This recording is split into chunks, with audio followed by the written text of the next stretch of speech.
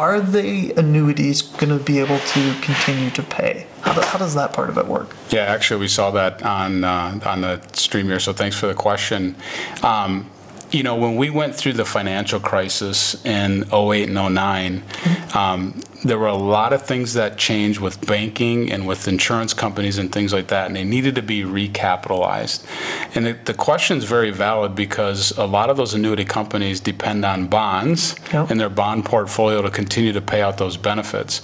However, with the recapitalization that we had in '08 and '09, there hasn't really been any talk or anything that I've came across where people have been concerned about those annuity payments and things like that. So, I guess I honestly haven't put a lot of thought to it, but there really hasn't been a ton of information around that anybody's concerned that those annuity companies. Now, if this stays down for 5 more years, and they burn through some of that cash and things like that, what does that mean? But I think temporarily there hasn't been any issues with it. There hasn't been a lot of talk around the annuities not being able to pay for it. Right.